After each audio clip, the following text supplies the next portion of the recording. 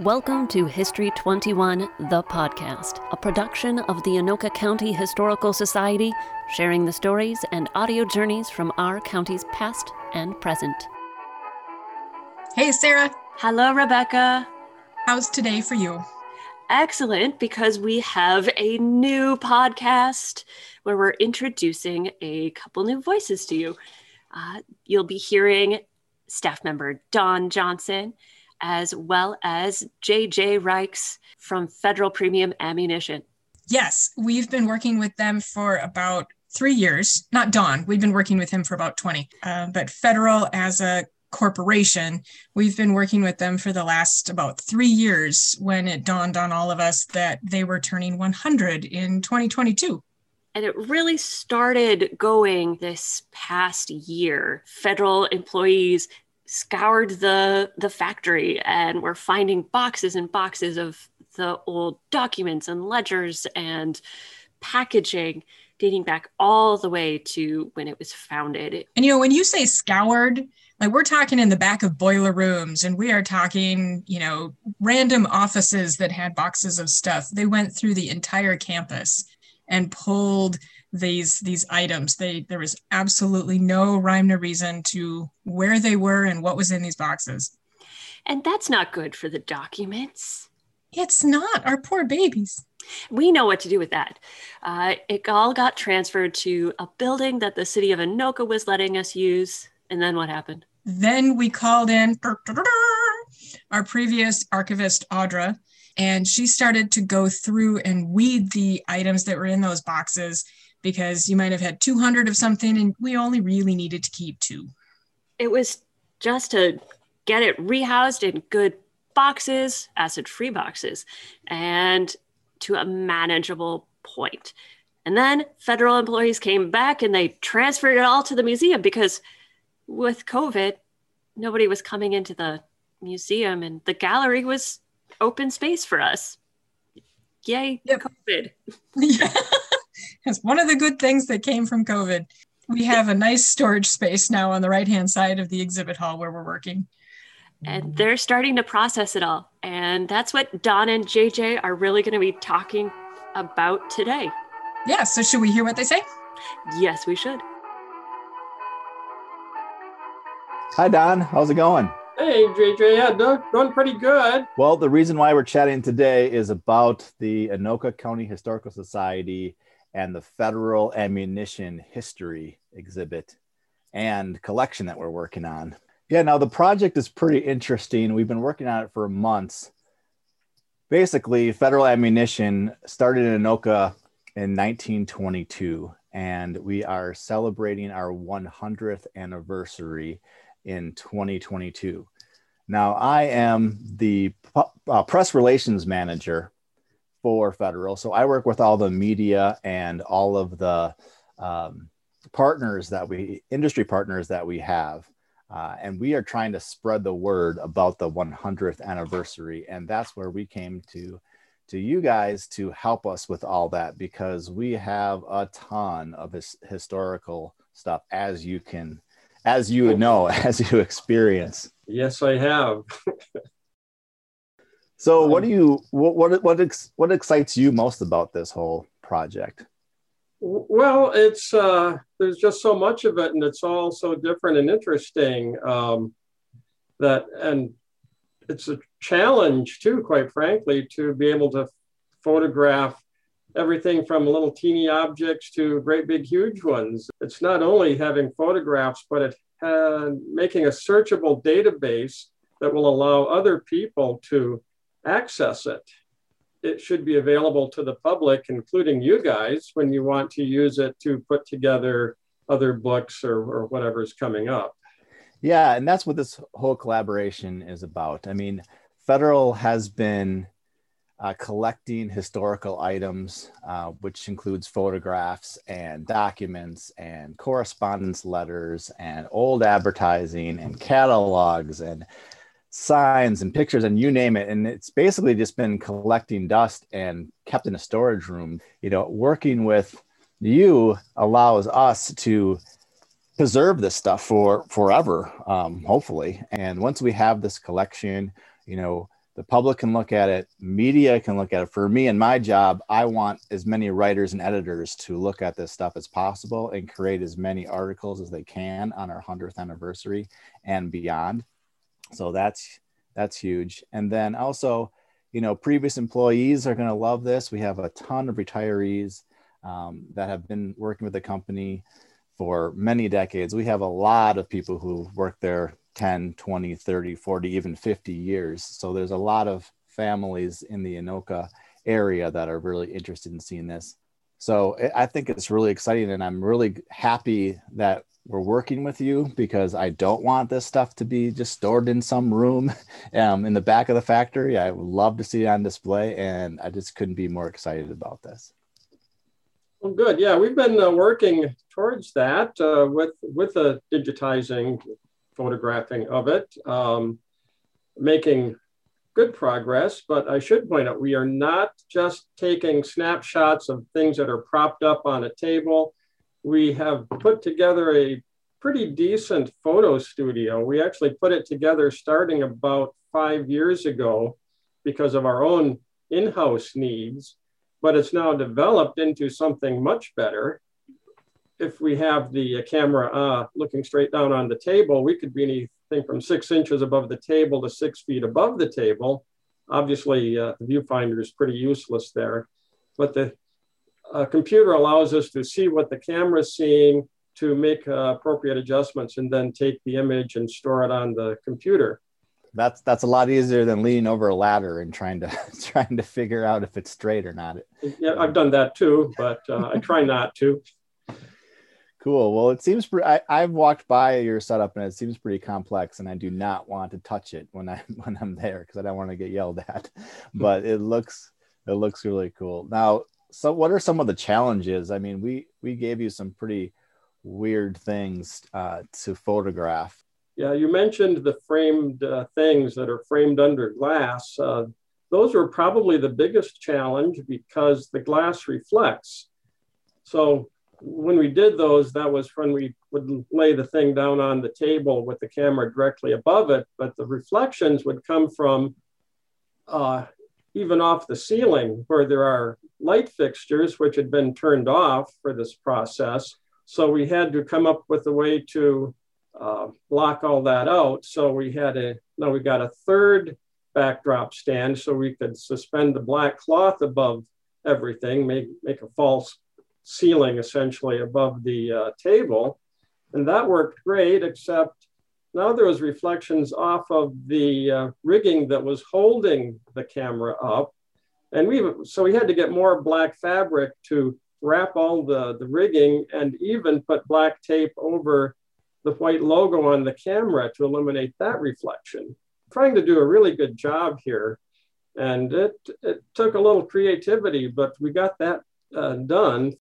You know, for us, we just give you this stuff and we tell you, hey, take a picture of it for us and put it in the digital archive. But, you know, we don't really realize how much goes into that. And I've seen a lot of the stuff that you have done, and it just looks awesome. So yeah, some of the stuff sounds simple and some of the stuff is simple, but there's always something that gives a little more challenge than other things. One of the other more difficult items to photograph was the printing plates, which is like a copper plate that's been etched in one way or another. So we're looking at no color contrast in this. It's just a little depression in the plate. So we have to get the lighting at a shallow angle and to enhance the image a little bit. And then this is where, with the right software, we can do some photo enhancements of it to get a little better contrast, at least so we can see what the item is in the printing plate. Yeah, now the printing plates, they're really important, and we have a lot of them. And all of those printing plates are basically packaging. So if you look at, you know, the decades and decades of products that we have produced at Federal Ammunition, it's all kinds of different printed cardboard boxes to house different ammunition loads. So we've got shot shell and rimfire and centerfire and handgun ammunition. And throughout the years, a lot of that changes. It seems like every decade we just completely change the look of the packaging. to keep up with the times and follow graphic art trends and make things appealing on the shelf. Yeah, I've noticed that the packaging does tend to change over time because there are so many of them. So far, I've scanned about 450 different packages, and there's only about maybe 150 to go on those. And they're all different, but they're all for federal ammunition. And I think what's so cool about this whole collection is that people are going to like it for different ways. I have a friend, Anthony, who I was telling about this, and I was telling him about the printing plates, and he was really, struck by that. And he really liked that because he's into the whole printing thing. He's a publisher of magazines, and, the whole history of how printing happens is really interesting to him. And then other folks are really excited about the packaging. They want to see, the boxes of ammunition and how that changed and all the different products they have. So, some folks are going to be really excited about the photos and the correspondence, but others are going to be excited about the printing plates and the packaging. So it really is quite cool that there's just so many aspects to it.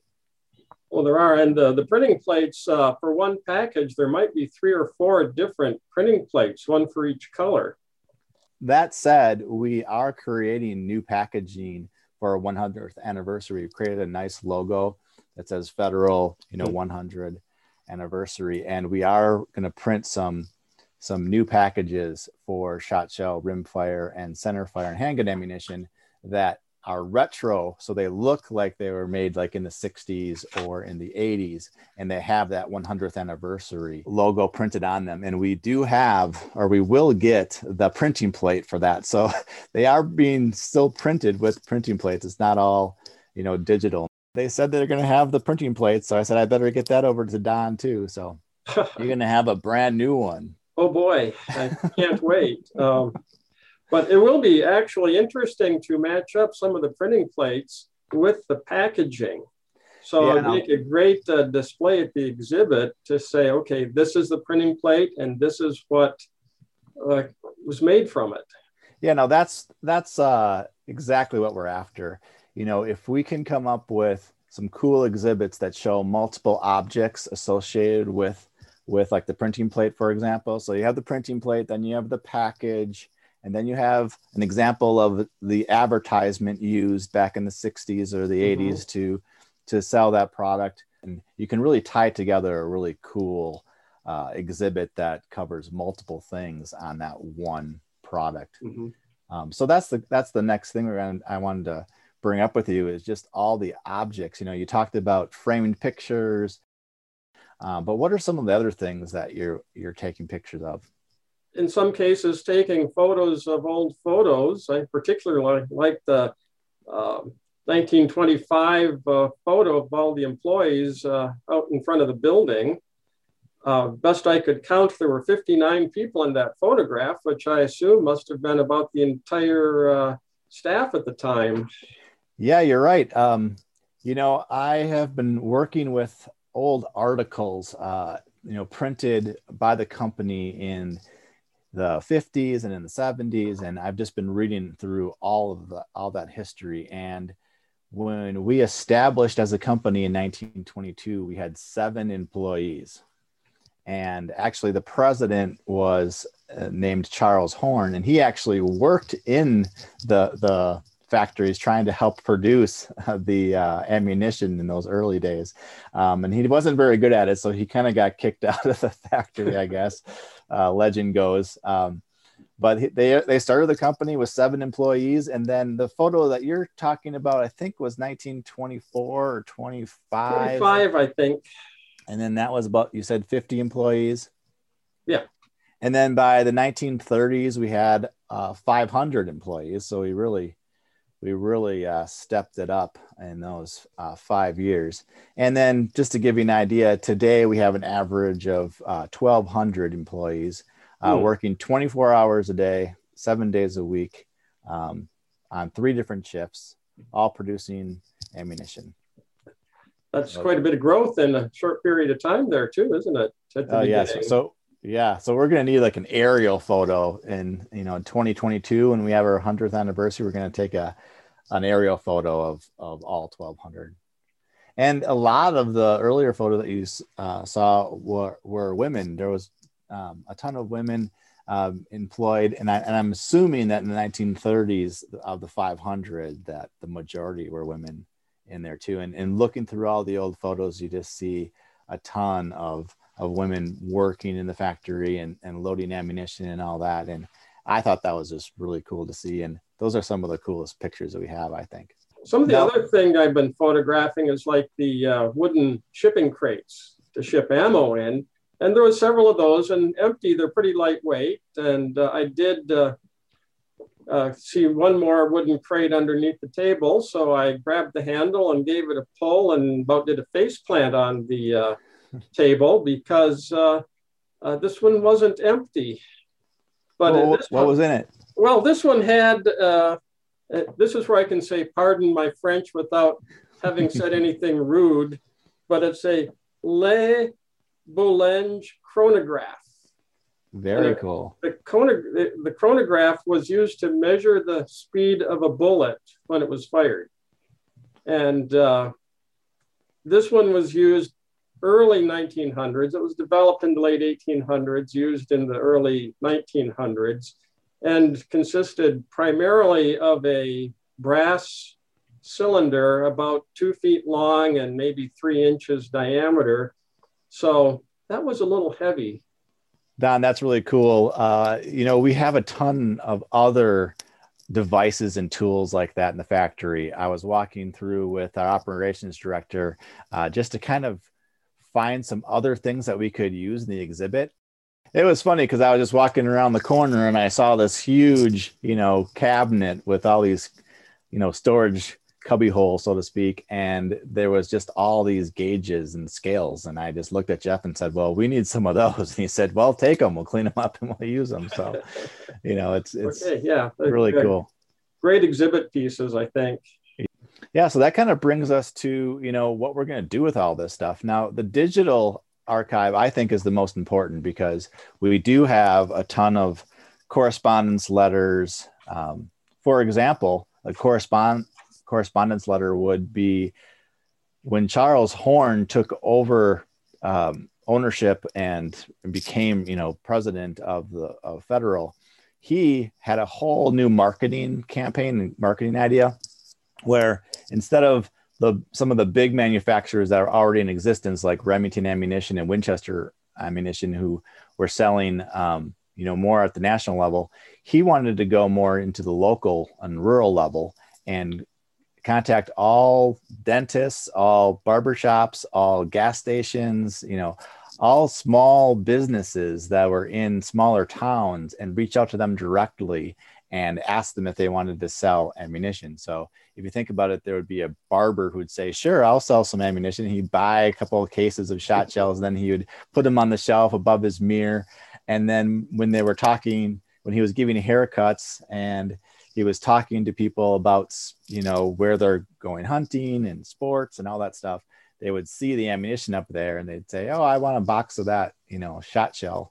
And then, so they would actually make some money with that. And he wrote letters and sent it to all the barbershops and all those folks in the 20s and even 30s. And we have copies of those letters, which are just really cool. When I saw them, I didn't expect it, going, it's really marketing ammunition through barbers and dentists even. Yeah. Of course, these guys are a captive audience, so yeah, they're going to hear the story, aren't they? Yeah, exactly. And I guess it was quite effective. Yep. And then, so having those digitalized, and so that you can put it on, on a archive, and so you can look through it on your computer from anywhere in the world is cool. Yeah. So how will that be accessible to the public? Well, I have a pretty good idea of it. We have software that we use to create our searchable database. It's called Collective Access. That, by that name, is only accessible through the Historical Society from our own research computers, but there'll be a mirror of that made available through a public website called mincollections.org, and that will have out there the same database that will be searchable by the public. And that's going to be, again, examples of correspondence. It'll be old catalogs. It'll be pictures. It'll be absolutely, yes, packaging. A lot of the things that you're scanning. And we're also even working on some film too. We have a lot of old reels of film and VHS tapes and beta tapes, I guess, and just all kinds of, older stuff that we're also looking to digitize and get that on the collective access to. I've seen the reels of it sitting in multiple boxes in our storage area, but I can't wait to see what's on them. I bet it's fascinating, a lot of it. Yeah, it should be neat. I'm looking forward to that. I'm hoping that there's some really cool stuff, because then we can take, snippets of that and use in our social media today, our Facebook and our Instagram and all the social media channels. I think that our fans and our followers are really going to love to see some of that really old footage on their computer today. Oh, sure. And I'm expecting that in our exhibit hall, one of the items we have in there is our touch table, which is an interactive table that would have some of these video clips, so people can look down a menu or some kind of a series of icons on it and say, let me see this Federal cartridge video from 1950, and touch it, and then the video pops up and plays for them. Yeah, that's really cool. That's where the exhibit can get pretty neat. And then you'll be using a lot of these images. Yeah, we're creating. We're working with a publication company right now, and we're creating what the publication world, or the publishing world, call an SIP, which stands for Special Interest Publication. It's going to be the Federal Ammunition 100th anniversary. It'll be a 100-page magazine. We're printing 80,000 copies of it to be sold all across the nation. And then we'll have about 10,000 copies to use for our own purpose, to give out at trade shows and give to customers, and probably have there at the Anoka County Historical Society to sell there. It's going to really give history of ammunition. It's going to break it down into the different categories. And it's also going to give a nice timeline from 1922 to 2022 on all the cool things that happened in those 100 years. And then a couple weeks later, after they gave me that task, or after my bosses gave me that task, they said, oh yeah, by the way, we're going to do a coffee table book. And the coffee table book is really cool, I think, but it's so different than an SIP, because it's going to be way more photo heavy and way more kind of artsy, so to speak. And it'll have a lot more, little tidbits of information in it. Because this is going to be 240 pages of great photographs and all that. Well, I can't wait to see those things, because what I'm doing is I'm jumping around on the timeline from one end to the other and in the middle, and it would be good to see a cohesive story.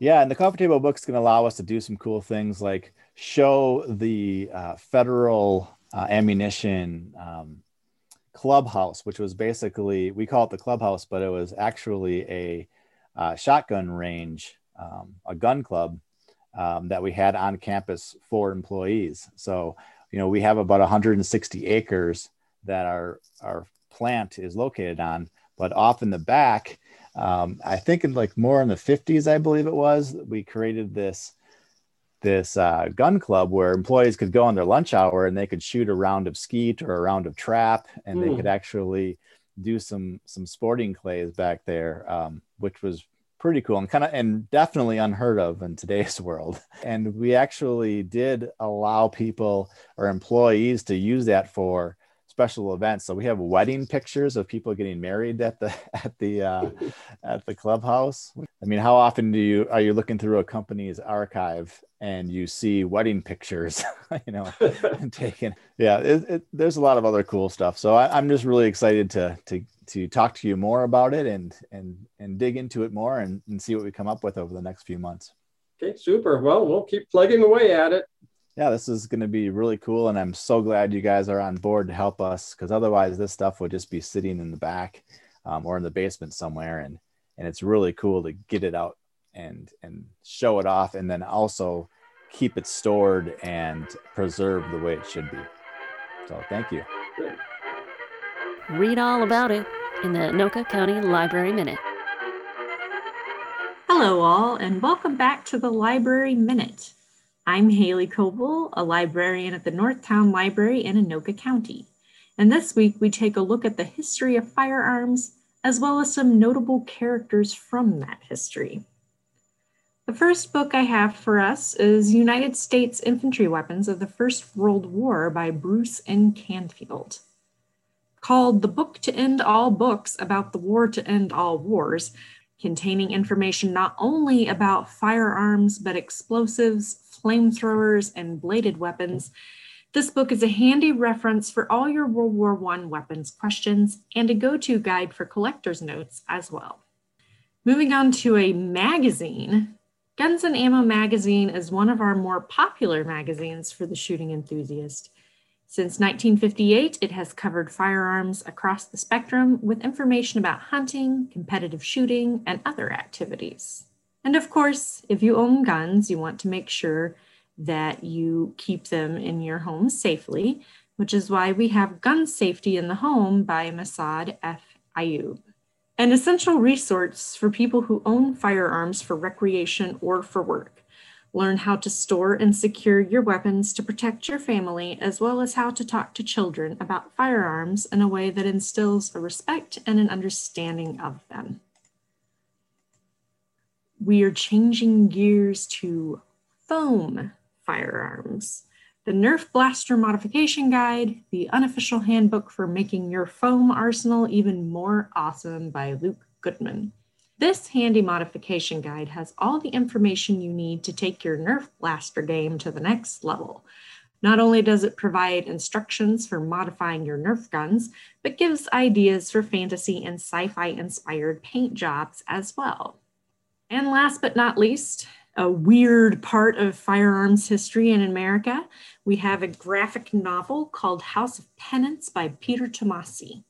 When firearms magnate William Wirt Winchester passed away, his wife Sarah found herself terrified, haunted by the spirits of those who had lost their lives to her husband's guns. Whether Sarah was actually haunted is up for debate.